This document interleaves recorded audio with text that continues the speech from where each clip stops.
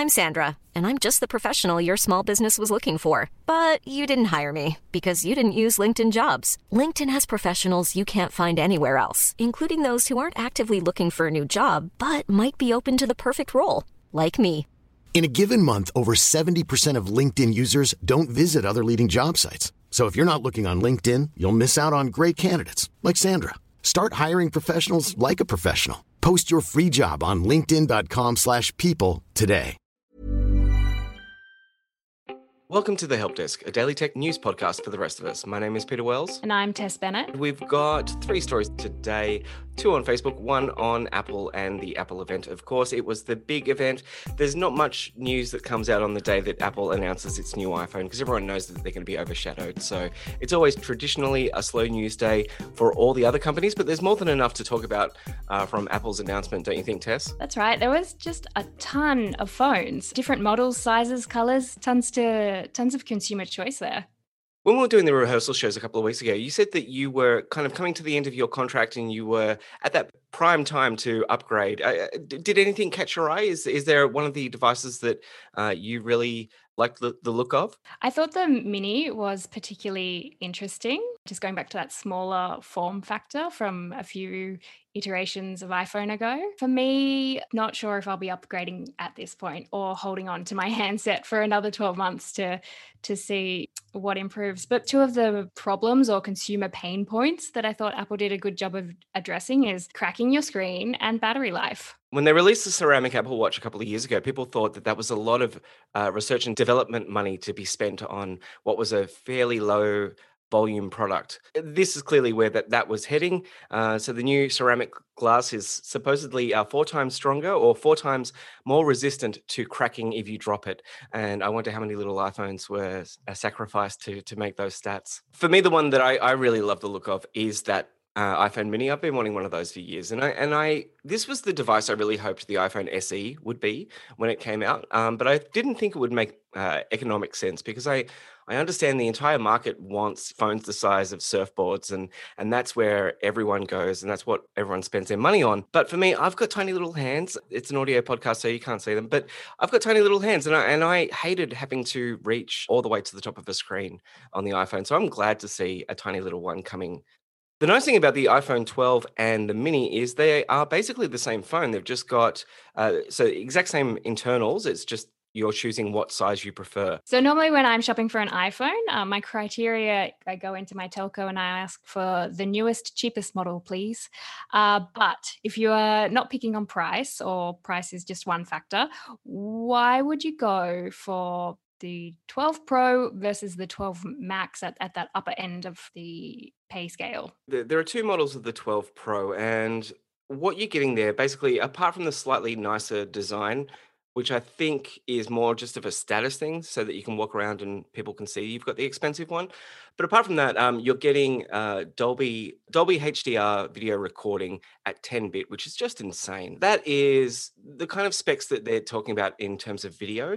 You don't often see in really high-end $5,000 mirrorless cameras. So that would be the reason to go higher. You also get a much better still camera lens and still camera sensor that is capable of getting 80% more light into the sensor, which will just mean way better low light photos as well. So yeah, it's all about photography if you step up to the higher price points. And also Apple know that people do love gigantic phones. So people are going to be persuaded anyway to head that way. Awesome. Well, I'm looking forward to getting fancier images in my Instagram and higher quality TikToks.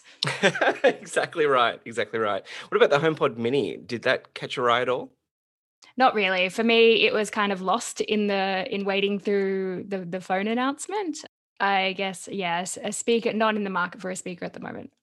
Yeah, I mean, it looks pretty and they always do great sound, but it doesn't include Spotify because, of course, Apple and Spotify are still not besties. And so that really limits it for myself and I think for a lot of other people out there. The only other thing worth mentioning, I would say, just because we need to wrap up, is how it works with 5G in Australia. The phone will support 5G for both Telstra and Vodafone customers. Optus was not shown on their big slide at the end of the presentation. So I'm not sure what's going on there because obviously Optus does have a 5G network.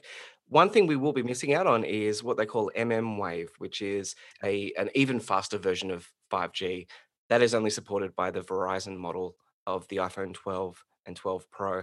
So we're not going to be seeing that out here. But what I found really interesting, Tess, is the way they talked so much about 5G as if it was going to be the greatest thing ever. There was this guy from Verizon on stage for 20 minutes talking about how 5G was going to revolutionize everything.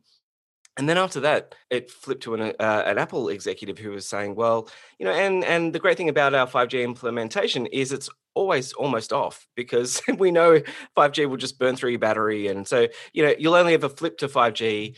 A, if you're in an area that supports it, which is there's not a huge amount of coverage of 5G, and B, if you're doing a really data-intensive task like watching 4K Netflix or playing a video game. So it was like, okay, cool. We get 5G. It's just always off by default. That seems a bit weird. Yeah, I think it's quite interesting. Apple's got to walk this line of having a 5G ready device, but then the performance of 5G is going to depend on the telco. And that's going to vary from region to region around the world. So there's some nuance there between the US market and the Australian market. But for Australia, 5G on the LTE bands are already pretty fast. So they will even without that wave, they will achieve some significantly faster speeds for users. But I wasn't aware of the battery drain issue, so that's an interesting one, and clever that the phone switches back between modes to conserve battery. Yeah, I mean, and that's why Apple was one of the last to the party with 5G because they always kind of put that usability factor first. And moving on from Apple to another tech giant, Facebook, which has had a few announcements in a similar vein recently. But today they've said they're going to ban ads which discourage people from getting vaccinated. So, not just ads that contain false or misleading information about vaccine. It follows other recent changes to its content policy, including banning QAnon groups and Holocaust deniers. So, Facebook's traditionally been pretty slow to make these changes. Their preference is sort of leave it up and stick a warning label on it a lot of the time. But Pete, do you think this means Facebook is growing up? I don't know what to make of it because it's been like a week of announcements and backtracks from Facebook about these kind of things. I mean, it is the absolute least they can do to ban, anti-vaxxers and Holocaust deniers and QAnon. But at least, I mean, it's a start.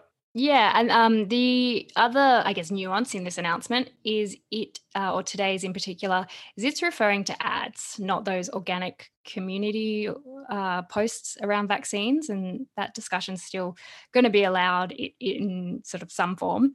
And the ad policies do tend to be stricter than community standards, and that's because I guess Facebook doesn't necessarily want to be seen to be making money off particular areas. To me, it brings up the question of, I don't really think the problem with anti-vaxxers is necessarily in the ads. Good to not allow ads because those ads do have that capability to be highly targeted. So you might be getting someone right on the sort of edge of having doubts one way or the other about, getting a COVID-19 vaccine or not.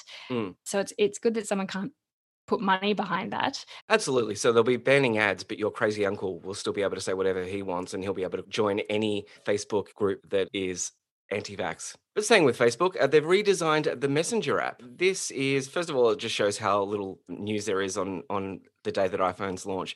But I just thought it was worthwhile looking at because, first of all, I think it's quite ugly. But at the same time, it's very similar to the Facebook Kids app that I use with my daughter. So yeah, it's weird that they've decided that is their new look. Do you like the look? Have you received the update yet, Tess?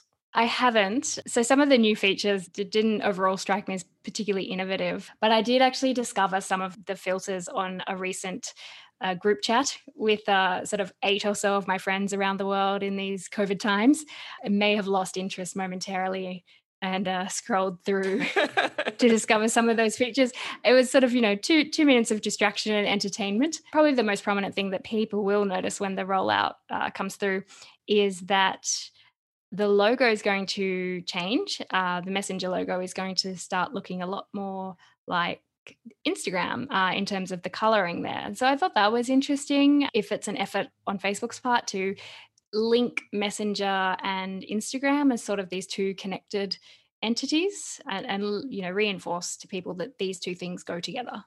Yeah, I think that's absolutely right. First of all, that Instagram has a lot more brand love out there, I would say, than Facebook these days, and also it helps their argument that they're just too big to be split up. If they start putting Instagram DMs into your Facebook Messenger, then how can they be torn apart? They're all part of the same weird little group, and I wouldn't be surprised to see WhatsApp starting to merge within them as well.